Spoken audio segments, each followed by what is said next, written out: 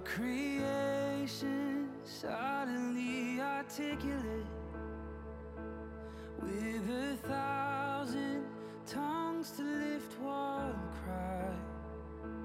Then from north to south and east to west, we'd hear Christ be magnified.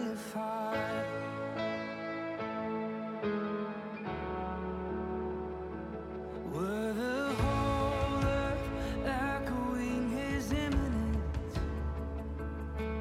His name would burst from sea and sky, and from rivers to the mountain tops, we'd hear Christ be magnified.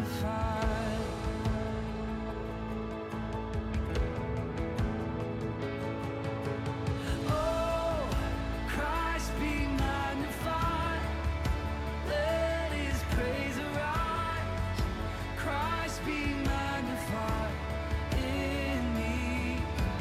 Oh, Christ be magnified from the altar of my life. Christ be magnified in me.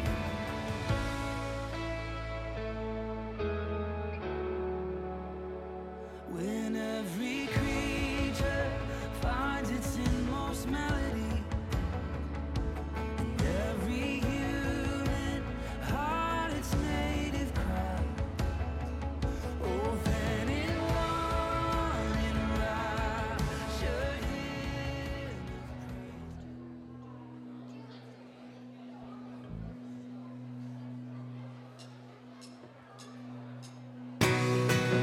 Good morning.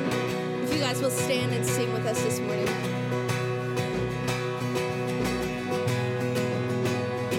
We worship the God who was. We worship the God who is. We worship the God who evermore will be.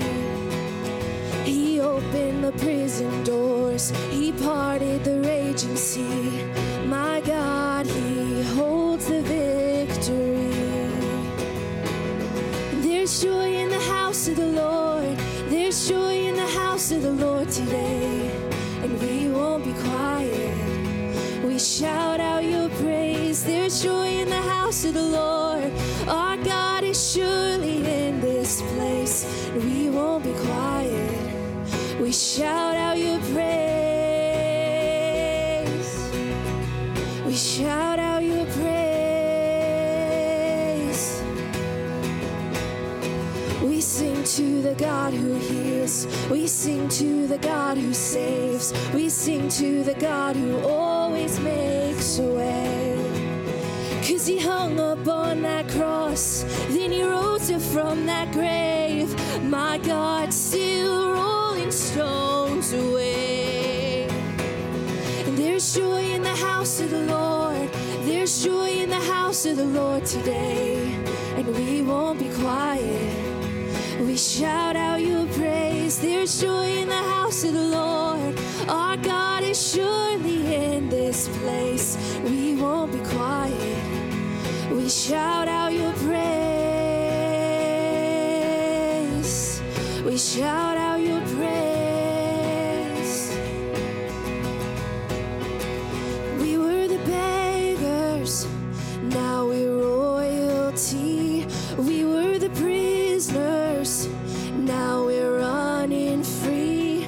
We are forgiven, accepted, redeemed by His grace. Let the house of the Lord sing praise. We were the beggars, now we're royalty. We were the prisoners, now we're running free. We are forgiven, accepted, redeemed by His grace. Let the house of the Lord sing praise.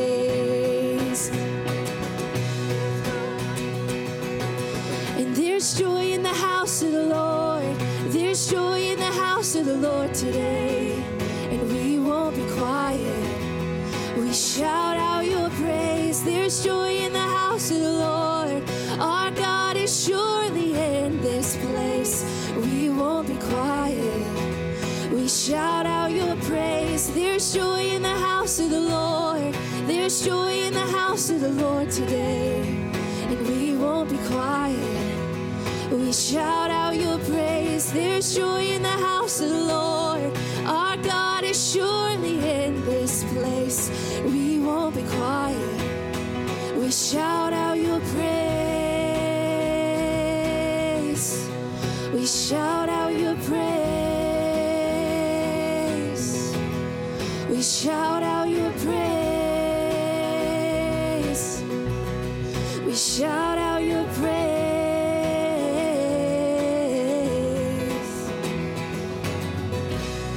Amen.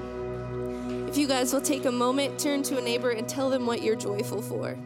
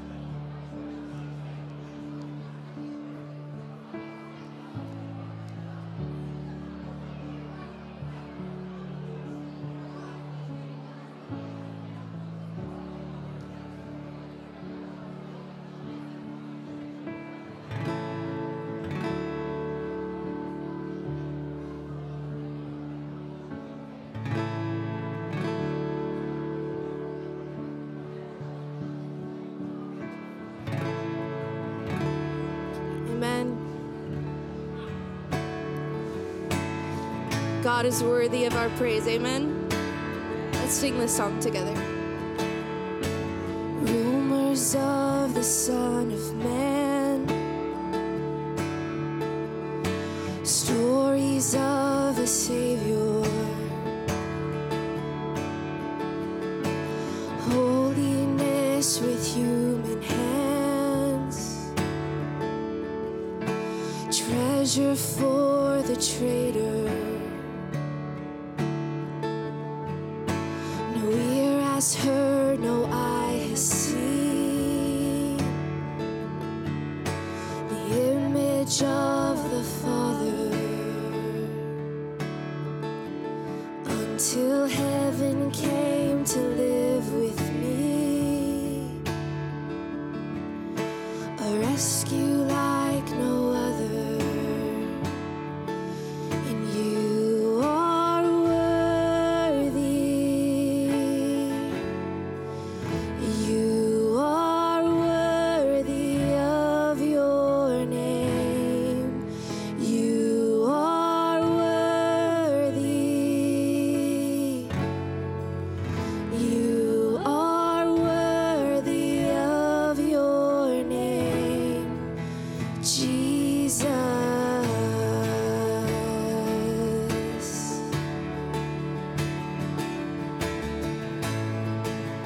You did not speak. You did not speak. You made no sound. You died for your accusers. And as your blood fell to the ground, you redefined my future. And on that day when you arose,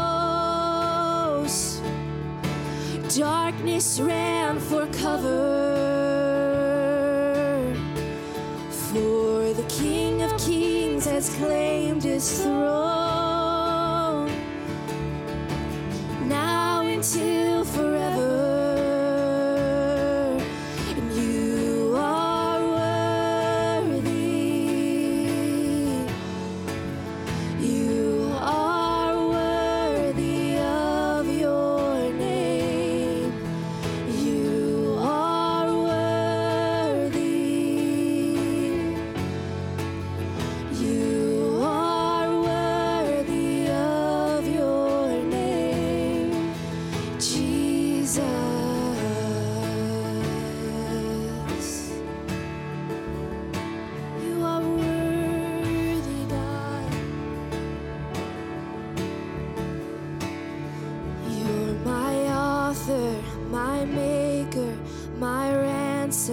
my Savior, my refuge, my hiding place.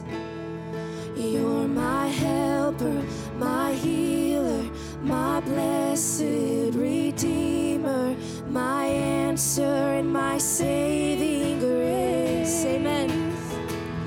You're my hope in the shadows, my strength in the battle, my anchor for all my days. And you stand by my side, and you stood in my place. Jesus, no other name, only Jesus, no other name. You are worthy. You are worthy of your name. You are worthy. You are worthy of your name. You are worthy, oh. You are worthy of your name. Yes, you are worthy, oh. You are worthy of your name, Jesus.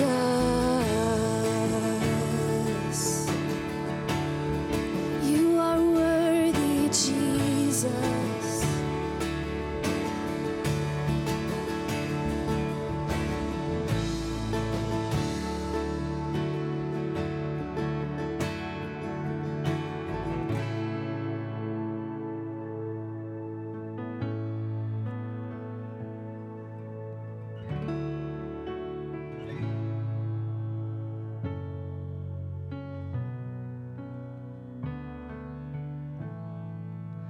Let the King of my heart be the mountain where I run, the fountain I drink from.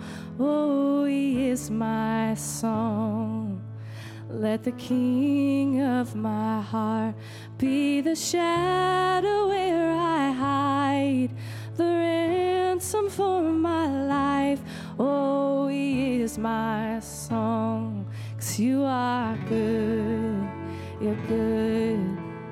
Oh, yes, you are good, you're good. Oh, yes, you are good, you're good. Oh, yes, you are good, you're good. Oh, let the King of my heart be the wind inside my sails, the anchor in the waves. Oh, he is my song. Let the King of my heart be the fire inside my veins, the echo of my days. Oh, he is my song. 'Cause you are good, you're good. Oh, yes, you are good, you're good. Oh, yes, you are good, you're good.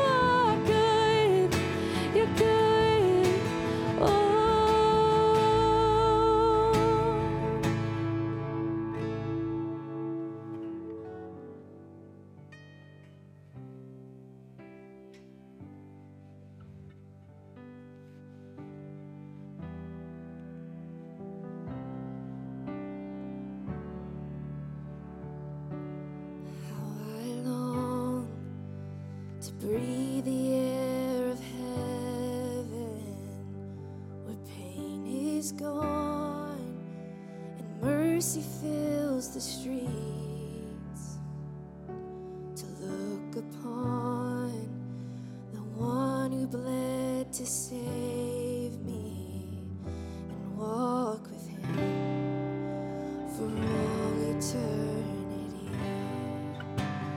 There will be a day when all will bow before him. There will be a day when death will be no more, standing face to face with he who died and rose again. Holy, holy is the Lord.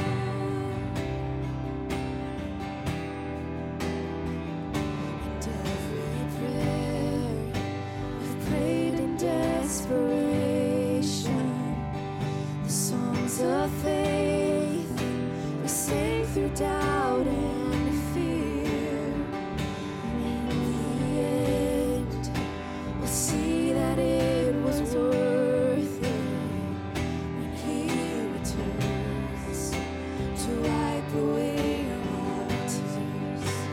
There will be a day when all will bow before him. There will be a day when death will be no more, standing face to face with he who died and rose again. Holy, holy is the Lord.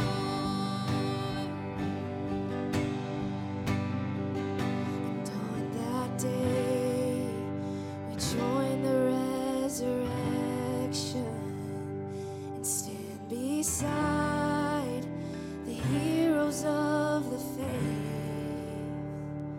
And with one voice, 1,000 generations will sing, worthy is the Lamb who was slain. And on that day, we join the resurrection and stand beside the heroes of the faith. And with one voice, 1,000 generations will sing, worthy is the Lamb who was slain. Forever he shall reign. So let it be today. We shout the hymn of heaven with angels and the saints. We raise a mighty roar, glory to our God, who gave us life beyond the grave. Holy, holy is the Lord. So let it be today. We shout the hymn of heaven with angels and the saints. We raise a mighty roar and glory to our God, who gave us life beyond the grave. Holy, holy is the Lord. Holy, holy is the Lord. Holy, holy is the Lord.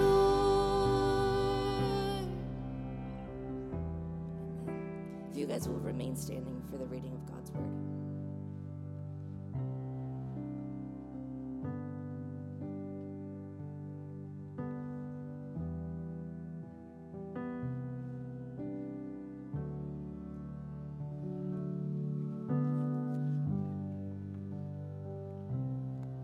Good morning, church family. You are so treasured by our Heavenly Father and by me. I think you're pretty wonderful too. This morning I'll be reading from Philippians chapter 3, verses 12 through 21. It kind of starts in the middle of a thought, but hang on, I'm sure Adam's going to make it perfectly clear. Not that I have already obtained this or am already perfect, but I press on to make it my own because Christ Jesus has made me his own.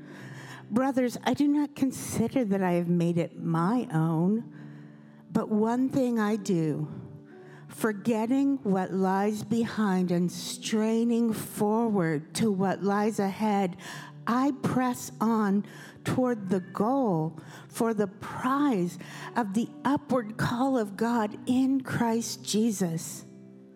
Let those of us who are mature think this way, and if in anything you think otherwise, God will reveal that also to you. Only let us hold true to what we have attained. Brothers, join in imitating me and keeping your eyes on those who walk according to the example you have seen in us. For many of whom I have often told you and now tell you, even with tears, walk as enemies of the cross of Christ. Their end is destruction. Their God is their belly and their glory in their shame, with minds set on earthly things. But our citizenship is in heaven, and from it we await a Savior, the Lord Jesus Christ, who will transform our lowly bodies to be like his glorious body by the power that enables him even to subject all things to himself. This is the word of the Lord.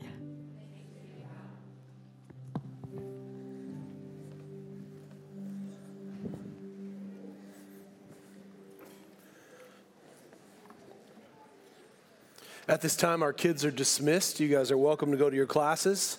Have a great class. Learn lots about the Lord. Thank you, Laura, for reading. Laura said, I'm sure that Adam will make this a little bit clearer. Not going to happen, because my main text today is verse 20 and 21. And so I'm sort of ripping it straight out of its context.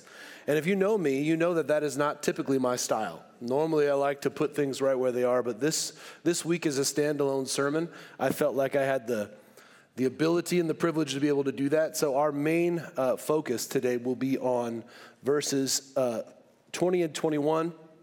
Today I have for us a big idea. Hopefully this helps you to be able to track. I'm not somebody who typically uses notes.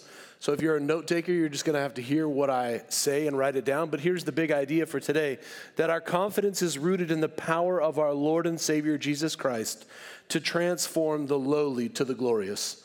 That's what I hope to give you today, and what I hope that you will leave with. But before we break into the word, let's pause and pray together. Father, we come before you aware that there is so many powers that have influence in our life. There's powers that are of this earth. There are things and times and money and all sorts of things that garner our attention, but nothing is more powerful than your Son. And it's our prayer, God, that corporately you help us to be able to see how far above all earthly power Jesus is. That you would help us to be convinced in our minds and in our hearts and our spirits that there is no one greater, and that Jesus alone holds all the power. We can be rooted in confidence knowing who Jesus is, not just knowing who he is, but knowing who he is for us. It makes all the difference. God, you are for us. Jesus, you are for us. And I pray that you would help us as a congregation to worship as we listen and worship as we sing. And God, that you would make much of yourself in the text. We pray it in your name. Amen. Now, many years ago, speaking of confidence, many years ago, I was on this very stage. I want to say it was like 1998, and it was a Friday night. I was not preaching back then. I was only like 19. But I was on High Life staff, and is often the case on a Friday night, we were here in the church. High schoolers would come to the church with a staff member because Fairfield, there's nothing to do here. And so when you want to get people together, the thing that you would do is, should we go to the church? Now, I don't know whose idea it was to give a 19-year-old keys, but I had it. And I had keys, and we would come in here, and I don't know if you guys know this, but if you've ever served in any of our youth ministries at all, you will know that these chairs get stacked immediately after this church, and then basically balls are just thrown all over the place for 5 days straight, and then we kind of put the chairs back in. That's kind of how it works. I don't know if you've ever seen that before, but it was Friday night, and it was me, and there was about 10 to 12 high school boys, and we decided, you know what would be fun? Let's play baseball in the sanctuary. It was a wiffle ball. I'm very responsible, no problem. But I don't know if you guys remember this. Our sound booth used to have a second story. If you were here many years ago, not only did it have a second story, it had like steel windows that you could close down. It was amazing. Nothing ever got broken, but it looked like prison. Either way, what we did is we would have the batter be right here, and the pitcher would be right about here in the middle. We would throw wiffle balls, try to strike people out, and the goal was if you hit it over on that wall, it was like a single, or like, we had all this different kind of stuff. But what you really wanted to do was hit it into the second level. It was like our green monster. If you could get it onto that top level, you were really doing something. And I don't know what it is. I don't know if you've ever been like this before, but if you are competitive at all, something that happens with competitive people is we try to talk about our competitiveness and how we're better than them while we compete in a set activity. Does anybody ever do this, or is it just guys mostly? I don't think it's exclusive to males. That's my experience. Here's what happens, and this is the exact thing that happened. We all were talking a lot of junk to each other. We were talking a lot of mess, like I'm going to hit so many home runs or whatever. But my confidence rested in the fact that I used to be a pitcher in the Suisun American Little Leagues. Okay, guys?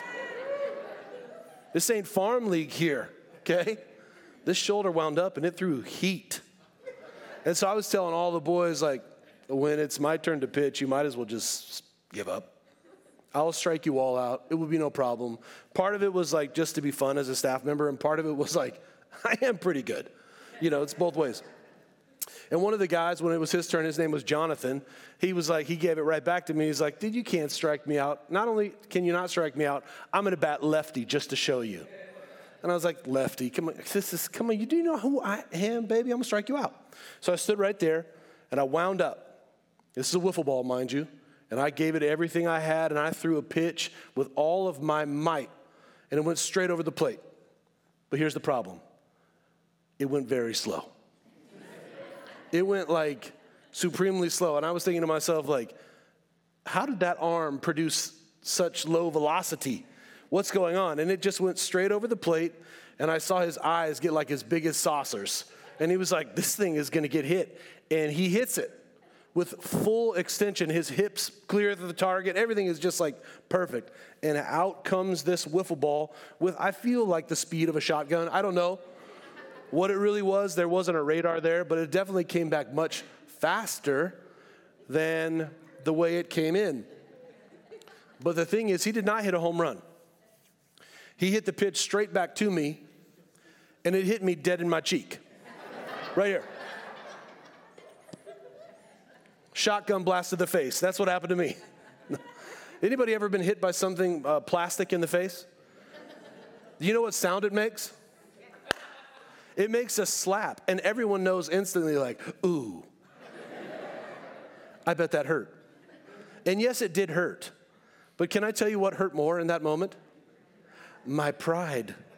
Because I don't know about you, but having 10 to 12 high school boys rolling on the ground in laughter is not a fun Friday night. I did not enjoy that so much. Strangely enough, that's where my memories of the night end. I don't remember what happened after that. I'm sure that I was very gracious and wonderful things. But confidence is interesting, isn't it? The right amount of confidence is a really good thing. Overconfidence can be a very terrible thing for us. It can put us in a bad situation, and it can lead us to a type of, like, let's call it faux swagger, where we think we have this awesome thing when in essence we don't have that at all. But see, here's the cool thing. Although I was overconfident in my ability to launch a wiffle ball, something that we will never be overconfident in, something that we can never put too much confidence is the power of Jesus Christ, not only who was risen from the dead, but who one day will rise us from the grave as well. That's the point of this whole passage, and that's my goal today is I want you to be rooted in confidence and not in personal self-confidence. I don't want you to think, oh, I'm great, or God loves me so much. I want you to think Jesus is great, and not only is Jesus great, he is increasingly, and you couldn't even count the amount of ways that he is powerful. And here's the interesting part, and the great part is that he is going to exercise that power in our lives at some point. When he comes back and breaks into this world, our bodies will change. That's what the text says. And we can have confidence that Jesus alone has the power to do it. There isn't any other kind of power in the world that could ever do anything like that. But Jesus has the power. And that's the promise in this text. And I want to submit to you today, there really is no other way to live life as a Christian. See, because the opposite of being overconfident is not having any confidence at all. And can I just tell you, you ever been around somebody who's like really amazing at something and they don't have enough confidence? And you're just like, hey, you're really good at that. And they're like, no, I'm not. Like, whoa, that's really gross that you just said that. You're actually really good at that. And people are like, no. I'm not talking about false modesty here because that's a mess. I'm actually talking about people that are really gifted. And for whatever reason, whether it's a lack of self-confidence or a lack of them being able to do it, no way, shape, or form will they do it. And it's just exhausting. They just don't believe it. That doesn't help us live as a Christian life. We can't have lower confidence in the future resurrection. It won't give us a confidence for today.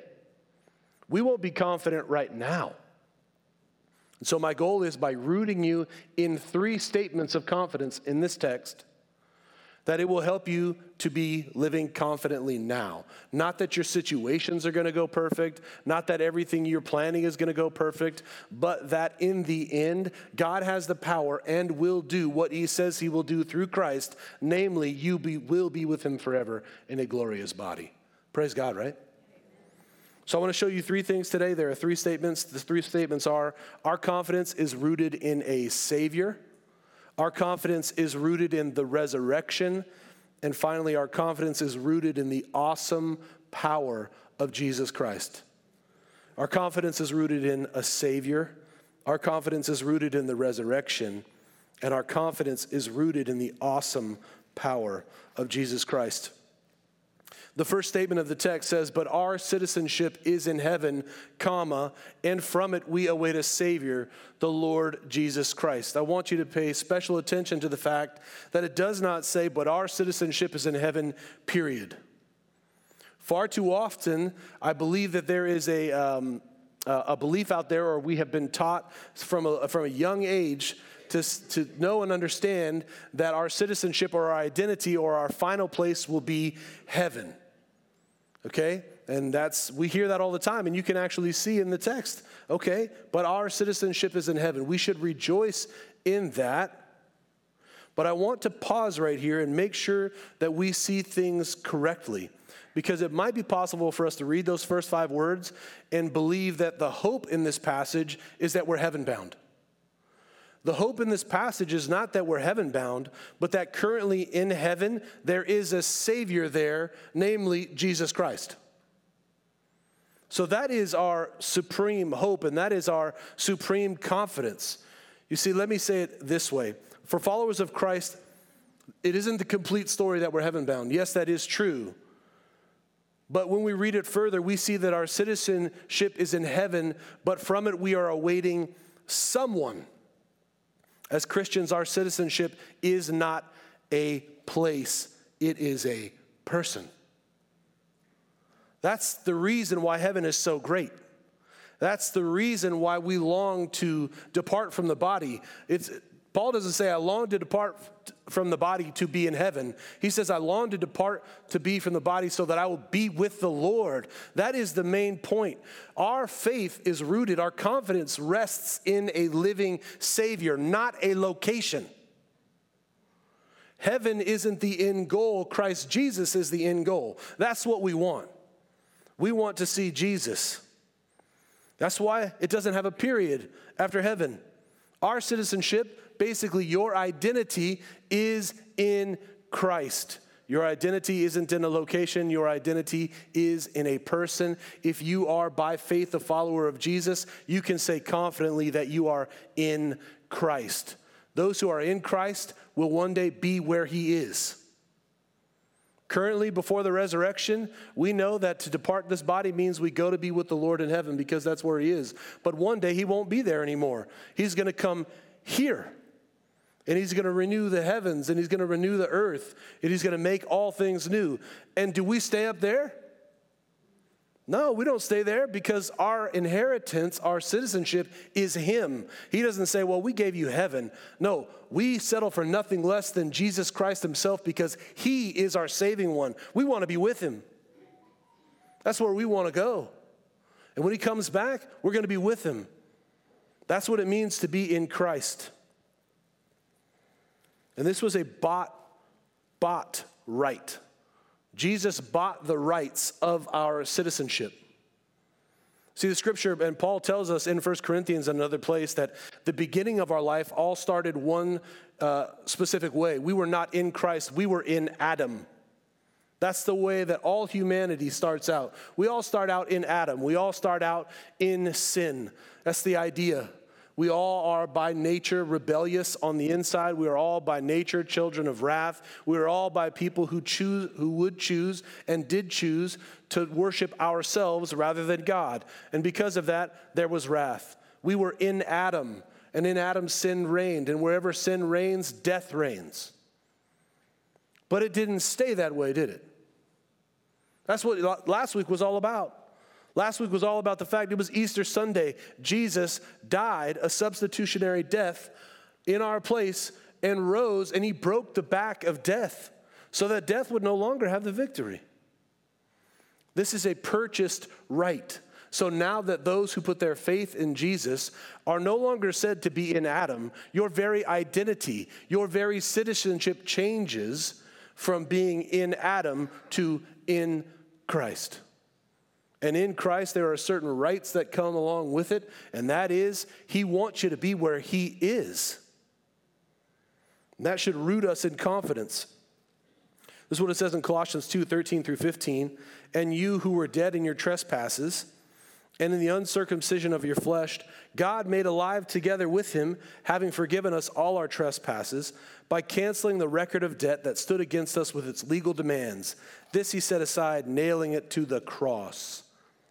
We were dead in our trespasses and the uncircumcision in our flesh, but God made us alive together. We didn't earn it, but God made us alive, and it was by faith that we accepted that. And that whole record of being in Adam, that doesn't apply anymore because those legal demands have been met in the person of Jesus Christ. And now we have the freedom to be in Christ. There's no greater two words for a Christian to hear. There shouldn't be any two things that bring more joy and more confidence to know that we are in Christ. We are in the strong one.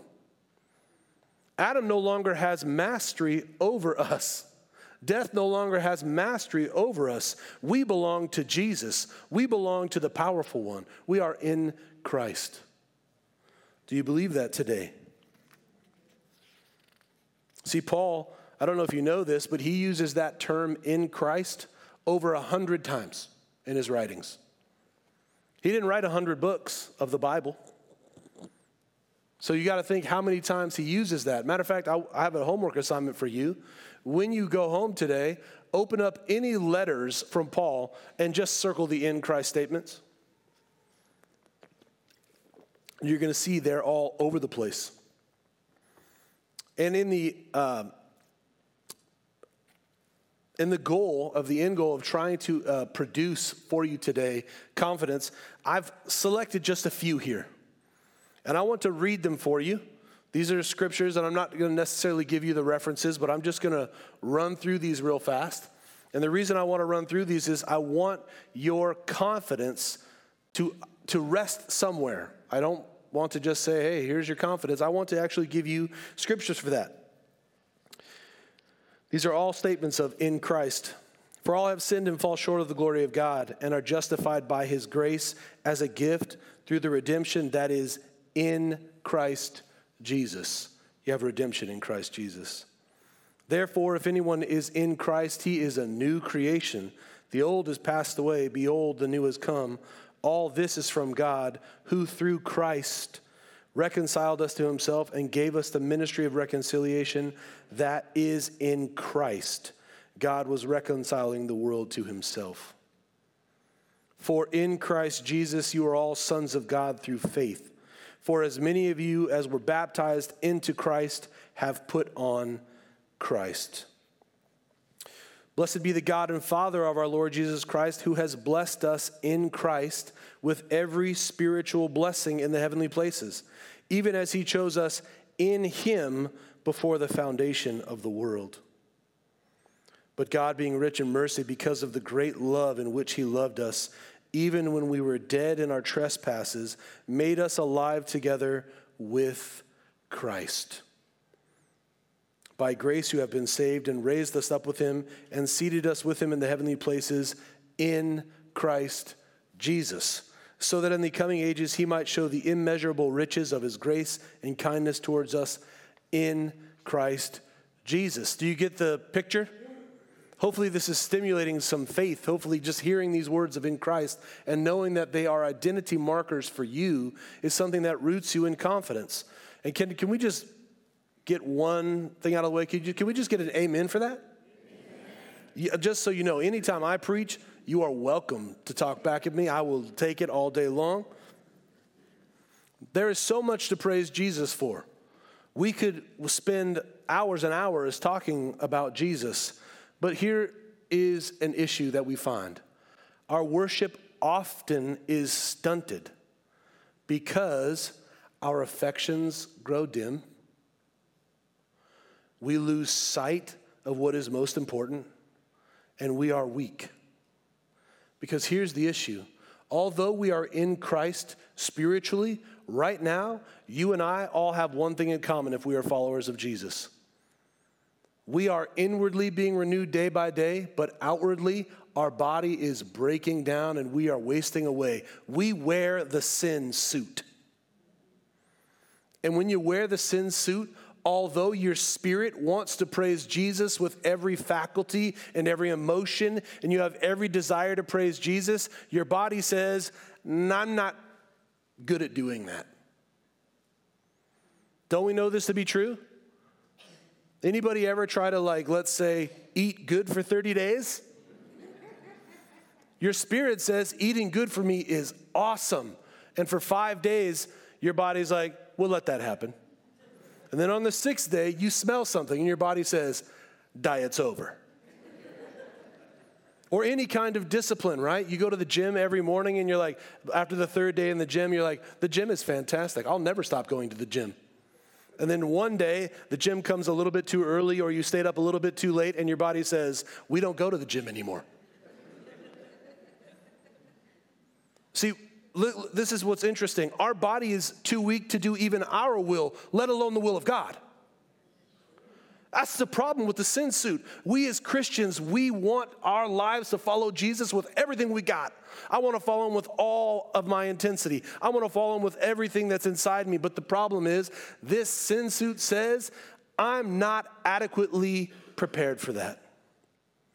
We have to have a body that is uniquely created to bring Christ the most glory, and we just can't do it with what we've got. The curse of sin rewired things such that our body is a body of decay, and our body is a body of sin. Now, I know I made some jokes about diet, and I made some jokes about the gym, but how many of us have for years tried to kick an addiction that we just haven't had the opportunity to fully kick yet? or how many of us find ourselves going to that same well of sin that we promised ourselves, I just won't ever do that again. And willpower alone will never keep you from it. Your body is predisposed to want things that your spirit doesn't want anymore. Do you know that you're at war with yourself? You wear a sin suit. You got it on. We all got it on. Which is why when we see someone fail, we shouldn't be like, oh boy, that person didn't get it right. You're going to fail too. Isn't that the whole point? We all got this thing on. Our body is weak. We need it to be renewed.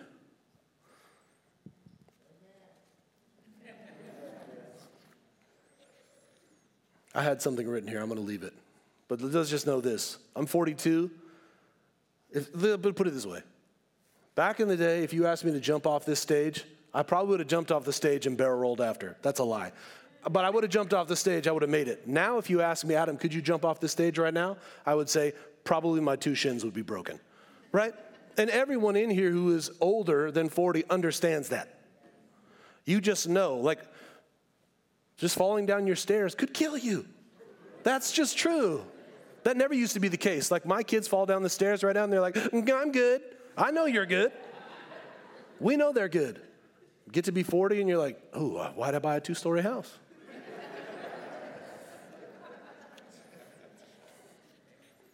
That's right. That's right. If you're over 40, let me hear an amen. You know we're too weak. But it's not just weak physically. It's that we don't have the capacity to worship Christ as we should. And oh, doesn't Christ deserve it all? You ever found yourself wanting to praise God, wanting to do something great for God, only to find your flesh get in the way 15 minutes later? Man, I don't want that anymore. You don't want that anymore either, do you? And it causes you to want something. You know what it causes you to want? The new, glorious body. Oh man, I'm looking forward to that day. Woo! That moves us to the second point. Our confidence is rooted in the resurrection. And here's the statement. Who will transform our lowly body to be like his glorious body? I want you to think for a second real quickly. Right now, your experience, no matter how beautiful your body is on the outside, God describes it as lowly.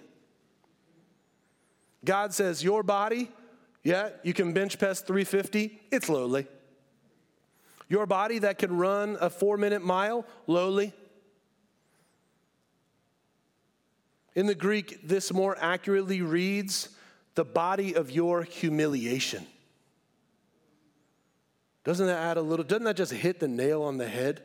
Because brothers and sisters, it's not just that we're weak and that we so want to praise Christ, but we don't have the faculties to do it.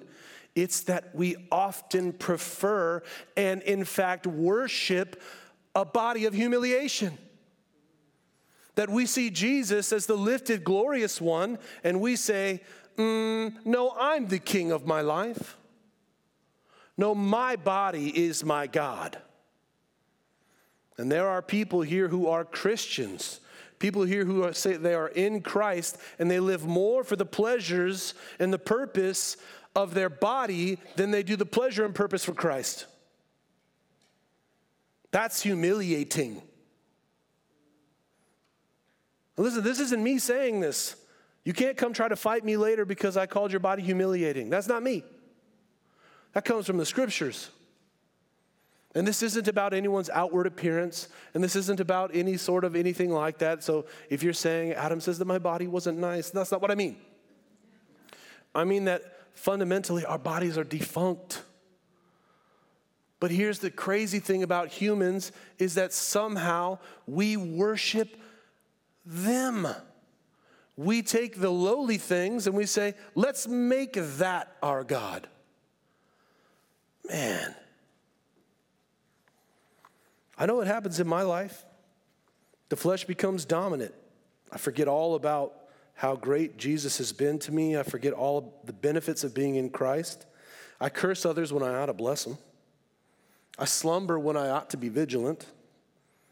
I pursue by any means necessary the pleasures of the world and gratify the desires of the flesh rather than believe and trust that, as David says in Psalm 16, at your right hand are pleasures forevermore. And if I'm being honest, and if we're being honest, we've all been there.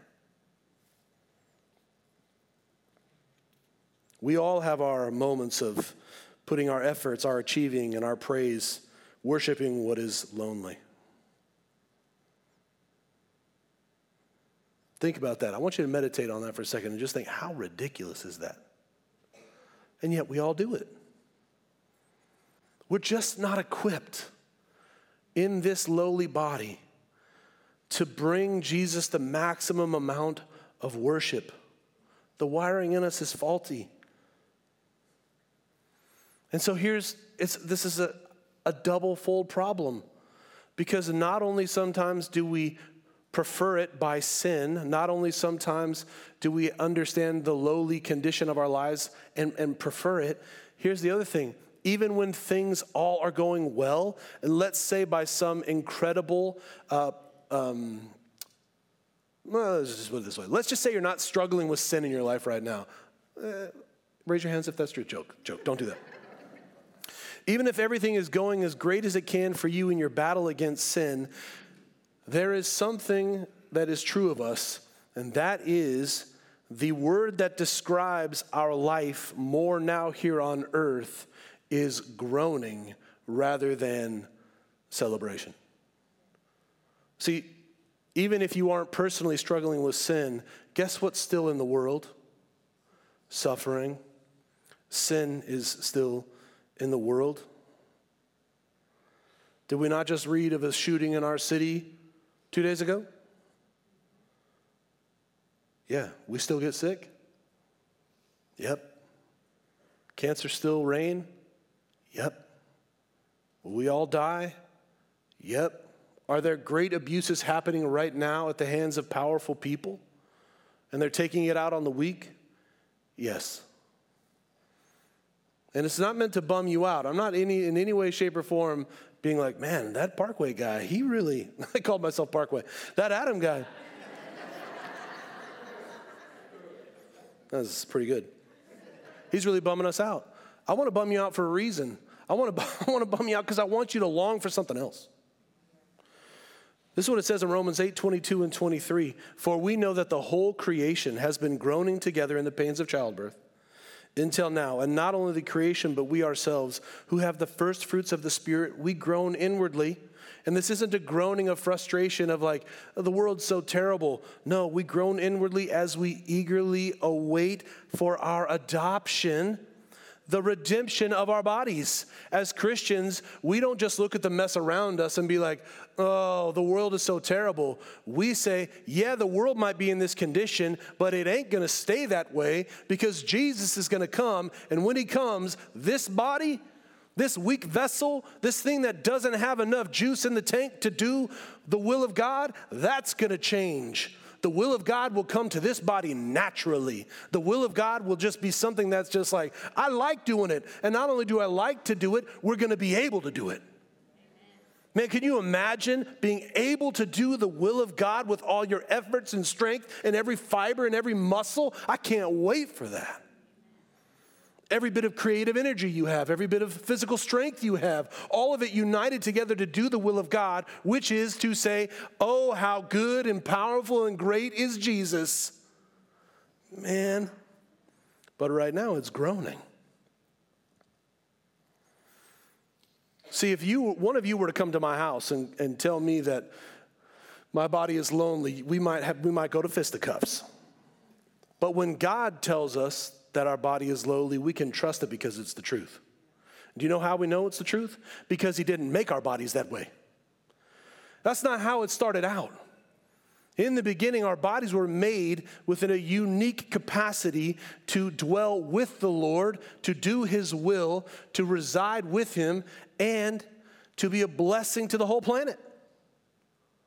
But that changed. And so God, by telling you the truth, isn't being like, man, you guys are terrible. Quite the opposite. He says, oh, do you know how great the body was supposed to be? Do you know what your body was supposed to be put in the service of? And because we don't know it, he plans to do it anyways. That's what it is in the text. Our lowly bodies will become glorious bodies. You see, our bodies don't just get thrown into the trash heap. Our bodies have a purpose now, and they're going to have a purpose then. And can I tell you, I'm really looking forward to the purpose then. And I want to just finish with this.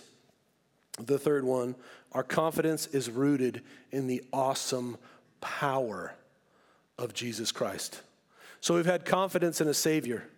We've had confidence in the resurrection. And now we have confidence in the awesome power of Jesus. Because what Paul says as a confident statement that is supposed to help us to understand that the resurrection will in fact happen is to say this statement: by the power that enables him to subject even all things to himself. The power that enables him even to subject all things to himself. You know, Paul could have said, by the power that enables Jesus to rise or to raise people from the dead. But he does not say that, because do you know what Paul wants to do? He wants to show that the resurrection is just part of the all things. It's just part of the all things being in subjection to Jesus Christ. This is the goal. This is the picture of Jesus. All things, every power, every authority, every ruler, everything in this world, everything above, all things visible, all things invisible, all of it subjected to Jesus Christ, because he alone is the powerful one. I want you to think just for a second, how much power will it take to raise all the saints at once? We can't, even with all of our human power, that be technology, that be whatever human intellect we have, we couldn't combine it together to raise just one person. But God, in a single moment, through Jesus, just needs to say, live, and millions of bodies are going to pop out of the grave and be like, we're here. Isn't that what it says? It says, in the twinkling of an eye. In a moment, in the twinkling of an eye, in the amount of time it takes me to move this way and for you on this side to see a glimmer of my eye, boom, resurrection. That's power.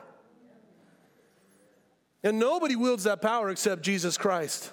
There isn't a single authority, there isn't a single thing here that could prevent it from happening. Oh, death could take all of its ministers. Every evil spirit, every enemy of the cross of Christ can combine, raise together, and bring all their combined efforts to try to prevent it. But guess what will happen? The resurrection's still going to happen, because Jesus is above all things, every power. Think about the power in your life right now. Think about every power in this world that you've ever seen. None of it will compare.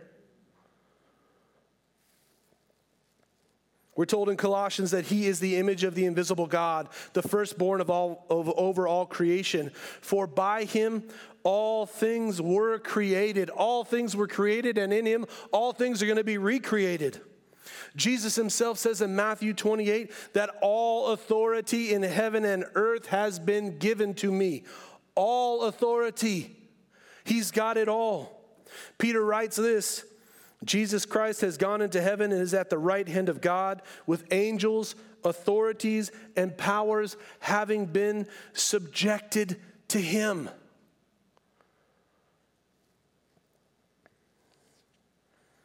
There isn't any power that's going to prevent the resurrection. You know why?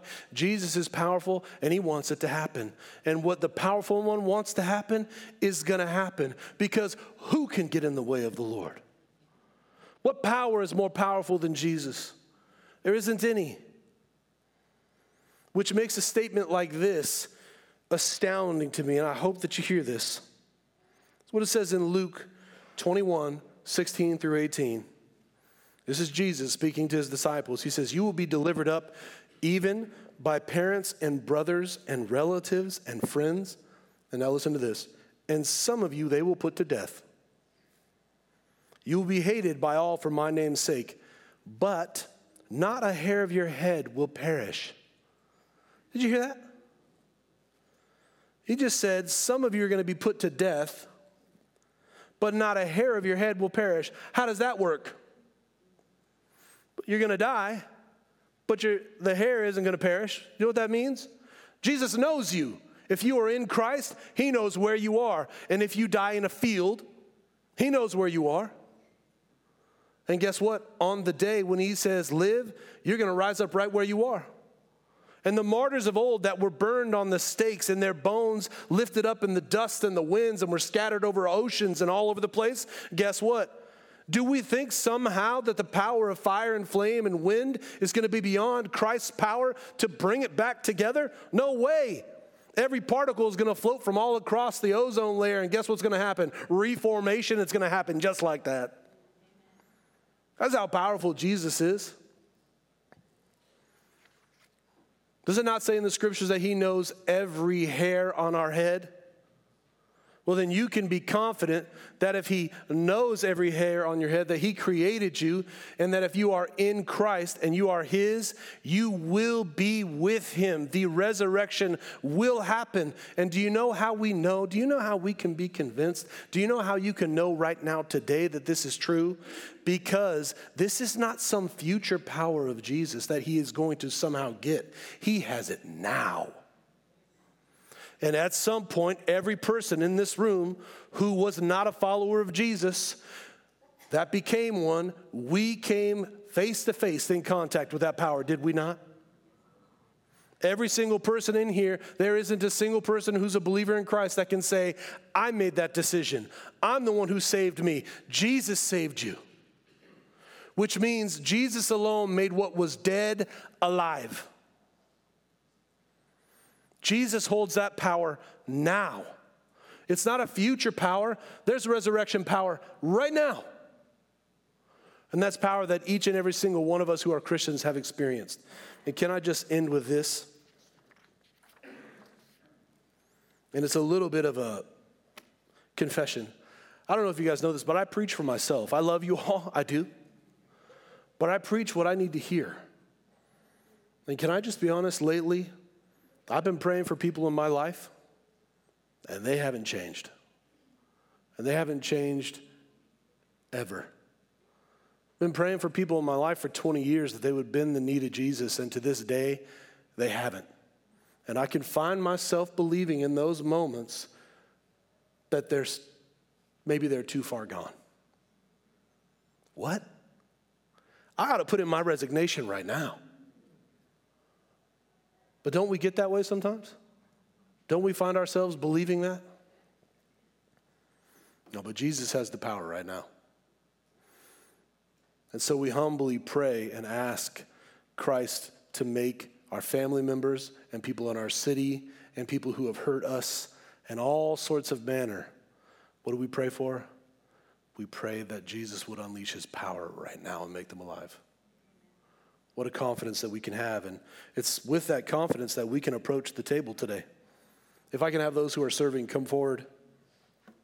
I'd like us to do something today as a conclusion as we come to this. I want us to think that in the symbols of the broken body and of the blood of the new covenant, we have an incredible potential for us to embrace that which what we thought was weak, but it was actually God's strong arm saving us.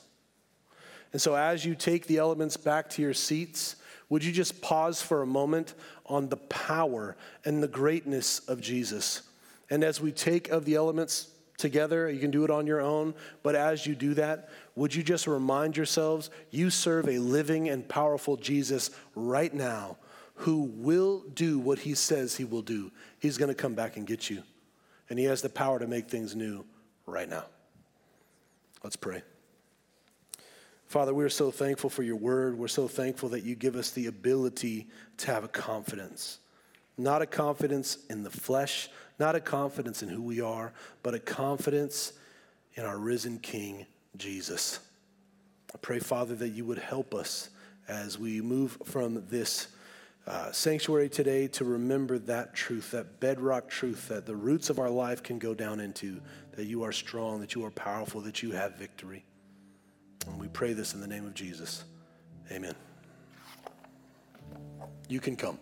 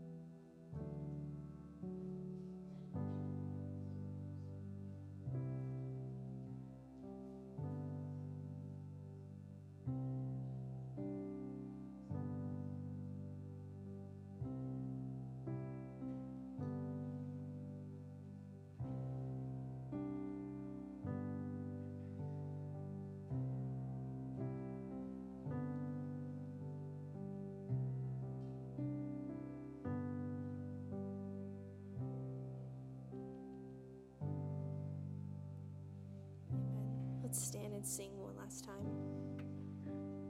And on that day, we join the resurrection and stand beside the heroes of the faith with one voice, 1,000 generations.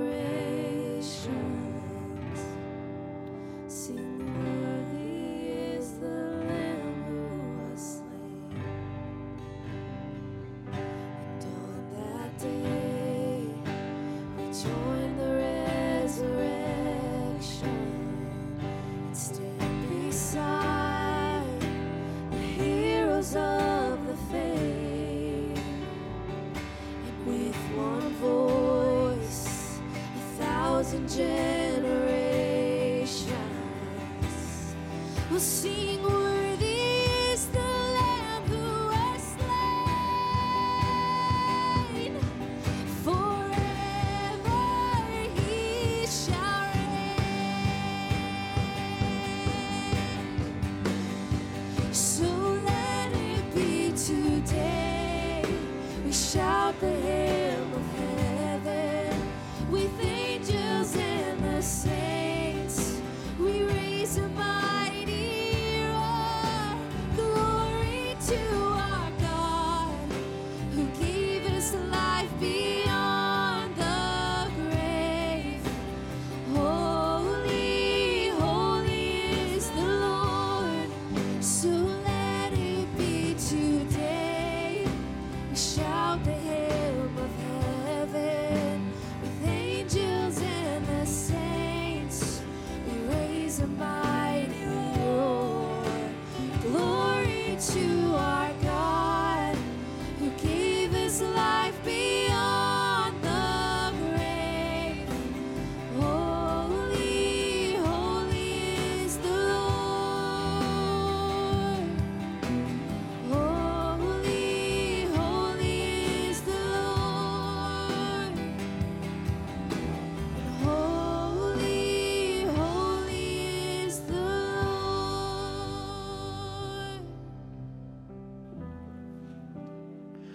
Good morning, Parkway. You go ahead and stay standing. Just have 3 reminders for you and then one new announcement. That new announcement is for the ladies. The summer table talk is coming back. So you can find out more about what that is in the lobby. Find Liza. She will be out there ready to sign you up for that. The 3 reminders are, first of all, there is a youth fundraiser auction that is going to start next week. So if you have something to donate, like an experience or something even that you want to sell, you can go ahead and sign up for that in the lobby as well. Also next week, there will be baptisms. If you want to get baptized and you're like, hey, that's coming up, I need to talk to Adam about that. Go talk to Adam. Go sign up for that in the lobby as well. And lastly, May 8th, I believe, is going to start, I'm forgetting it. What is it? Oh, child dedications. We already did that. I already did mine, so we're good. That's why I forgot it. But if you have a baby that needs to get dedicated, go talk to Val in the lobby, and we can sign up for that. I believe there are some babies that are ready to get dedicated. So talk to Val, and we can get you signed up for baby dedications on Mother's Day. Don't forget that's Mother's Day as well. Other than that, let's read the benediction together, and I believe it is out of Ephesians chapter 3, verses 20 and 21, which says, "Now to him who is able to do far more abundantly than all that we ask or think, according to the power at work within us, to him be glory in the church and in Christ Jesus throughout all generations, forever and ever. Amen." Parkway, go in peace. We will see you next week.